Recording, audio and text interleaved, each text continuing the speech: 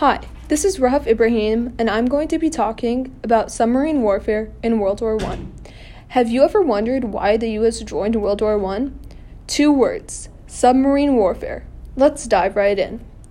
Germans developed submarines before the war.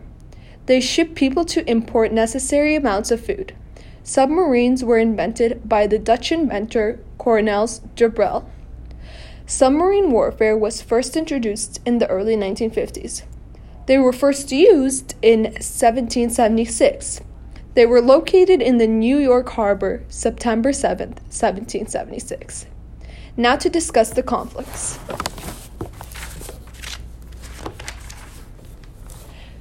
German submarines attacked merchant ships.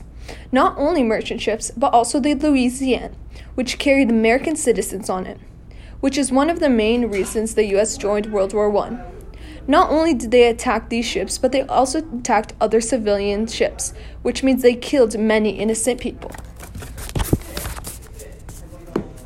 Germany ends up returning to the policy of unrestricted submarine warfare, which is a type of naval warfare in which submarines sink vessels, such as freighters and tankers, without warning.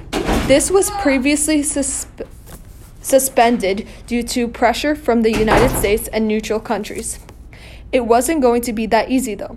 The German commanders were not prepared to accept this degree of passivity and continued to push for more aggressive use of submarines. The U-boat was an essential component. This is what I have written about submarine warfare. It was interesting to learn about, and I hope that you learned a lot from this podcast. I hope you enjoyed it. Thank you for listening.